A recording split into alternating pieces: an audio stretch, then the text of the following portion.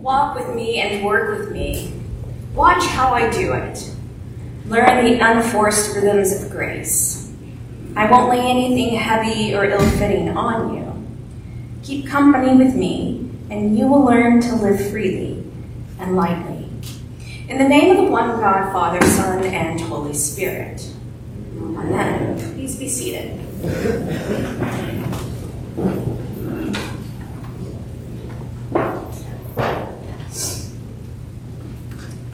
Well, did you know, in Exodus, God gave Moses the 10 Commandments. This was followed by 27 chapters of rules and laws in Leviticus, and 34 chapters more in Deuteronomy, which then morphed into 6,200 pages of Talmudic law, covering every aspect of beliefs, behaviors, diet, custom, ethics, and attitudes. Did you also know, in this week's gospel, Jesus tells us there's another way. So for the third week in a row, we're back at the base of the mountain, seated on the ground, listening to Jesus. Jesus' first act in the Gospel of Matthew is a sermon. Not just a regular sermon, because if it were a regular sermon, we wouldn't spend 3 weeks on it. The Sermon on the Mount, some of the most famous and prophetic words that Jesus ever spoke and delivered to the masses. Jesus is once again communicating to those gathered what God's kingdom will be like, what it should be like. But today's scripture, it's long, and at some points feels really extreme. Jesus' use of hyperbole is all over the place, which suggests that what he's saying is really important. So he goes to extremes to say it. He wants this very important message communicated.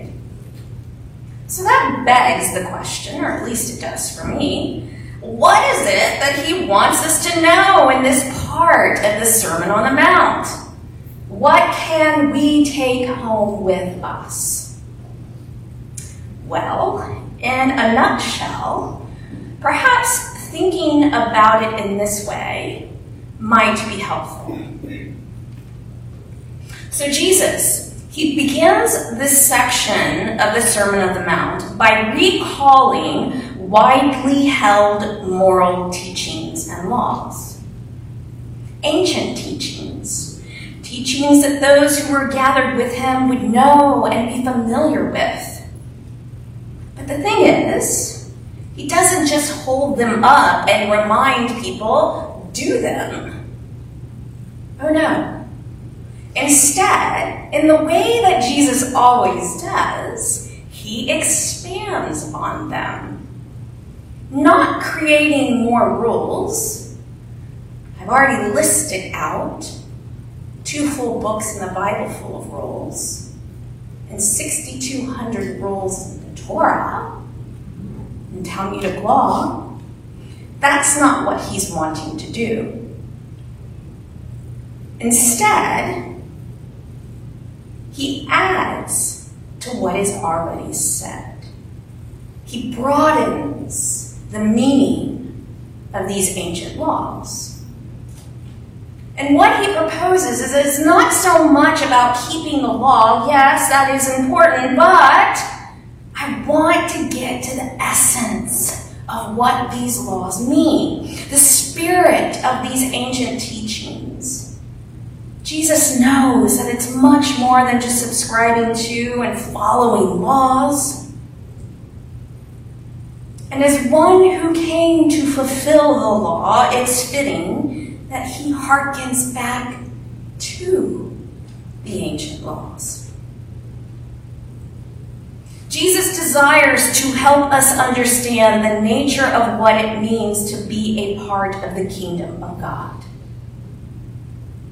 And in a clever way, he holds up the old so that the new what he's added to the old can shed light on this kingdom he desires for all of us to know. So this is how he goes about it. Jesus states a teaching or a law, but then he adds to it. In other words, to stress, it's not about following the exact law, but allowing these teachings to transform our hearts, our minds, and eventually our souls, so that we can be kingdom people. For example, Jesus states a pretty obvious teaching from the Ten Commandments. Don't murder. Don't do it. Well, most people would say, well, that's pretty easy to follow. Probably not going to go out murdering anybody today, right? At least I hope so. But this is where Jesus expands this teaching. And it hits home a bit more. He says, but I say to you, if you're angry with a brother or a sister, be reconciled to them.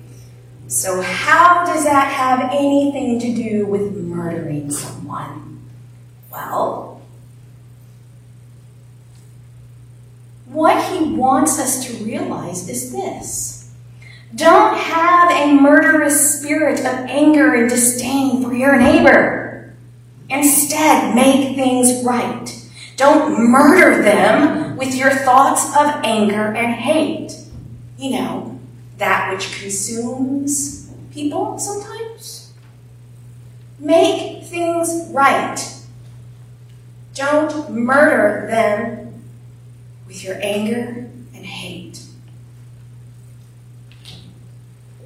Well, some of you all may not know this, but we practice this every week at Grace in every single Episcopal church in the United States and across the world. It's in our liturgy. It's built in. It's that important. I call it the hinge part of the service, perhaps one of the most important elements of our worship time. Would anybody have any idea what part of the service that is? If not, I'm going to tell you.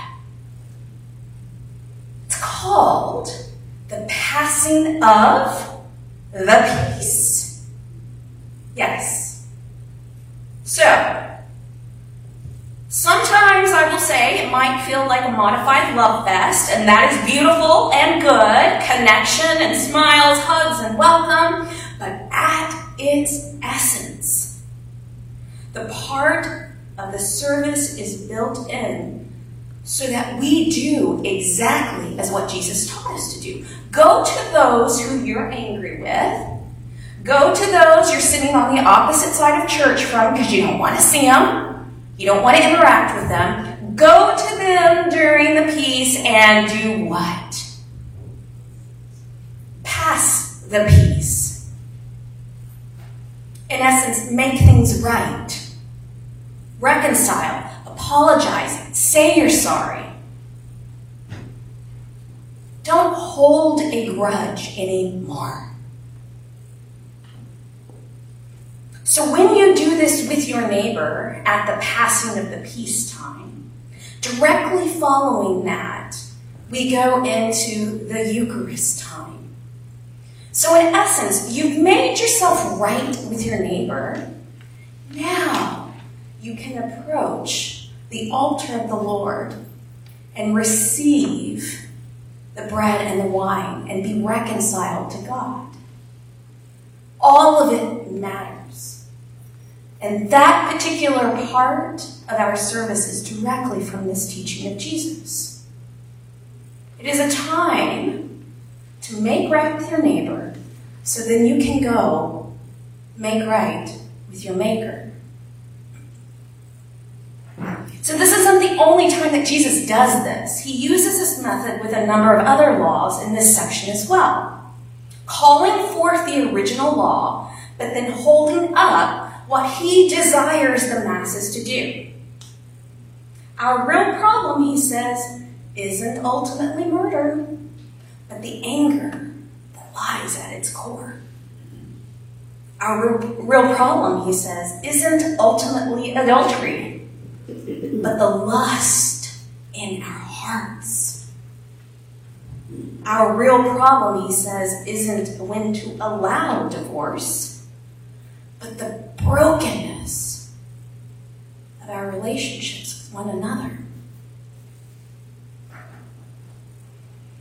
These additional sayings of Jesus are intimidating, for sure.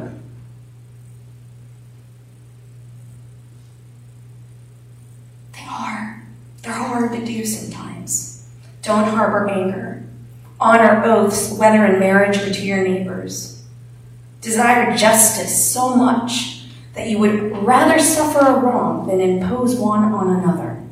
Love your enemies and pray to God on their behalf. For the church to claim Jesus' message of God's kingdom come, it must endeavor to be the kind of place that reflects God's reign. Which means we orient our lives a bit differently, with greater intention, with greater awareness and purpose. That we believe we're not solely the choices we make, but it is our choices that give light to what is ruling our hearts and our minds. And clearly from this piece, this section of the Sermon on the Mount, Jesus wants our minds to be focused in a new way, a way that is different than what has been, a way that reflects the kingdom from which he knows and exemplifies and demonstrates in his own life and actions. So I don't want this to be a sermon about what you should do and what you shouldn't do. I think we're all reasonable people, we know. But what I will say is that when you've been around someone who has the kingdom mindset, I will say you know. Can be a bit startling, perhaps, because it's not a way that this world usually operates. Perhaps you can begin to think about this more, recognizing that these teachings aren't given to bind us up. I think that's one of the greatest fallacies of faith in Christianity.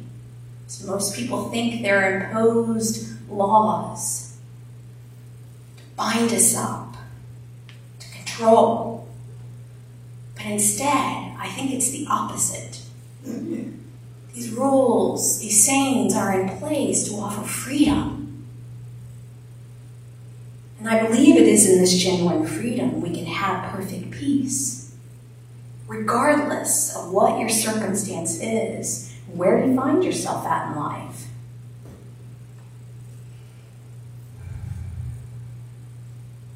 So if you're harboring ill against your neighbor, try to let it go. Forgive. Forgive. And then forgive.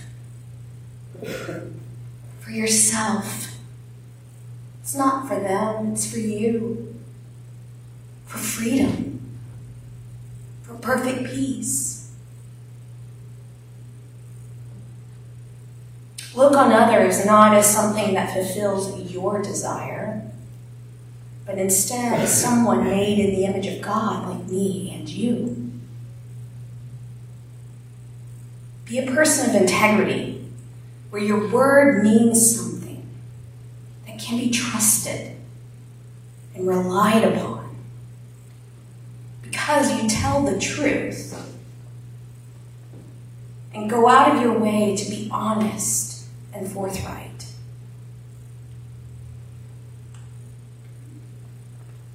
This week, as you move about the space that you inhabit, look for ways to make it better. As poet Mary Oliver reminds, keep some room in your heart for the unimaginable. How beautiful is that? Be aware and in awe And remember that it's in the very ordinary that God shows himself. And trust that the invitations are endless for us to be invited into this new kingdom. That is gospel, and that is our hope this day. In the name of the one God, Father, Son, and Holy Spirit. Amen. Amen.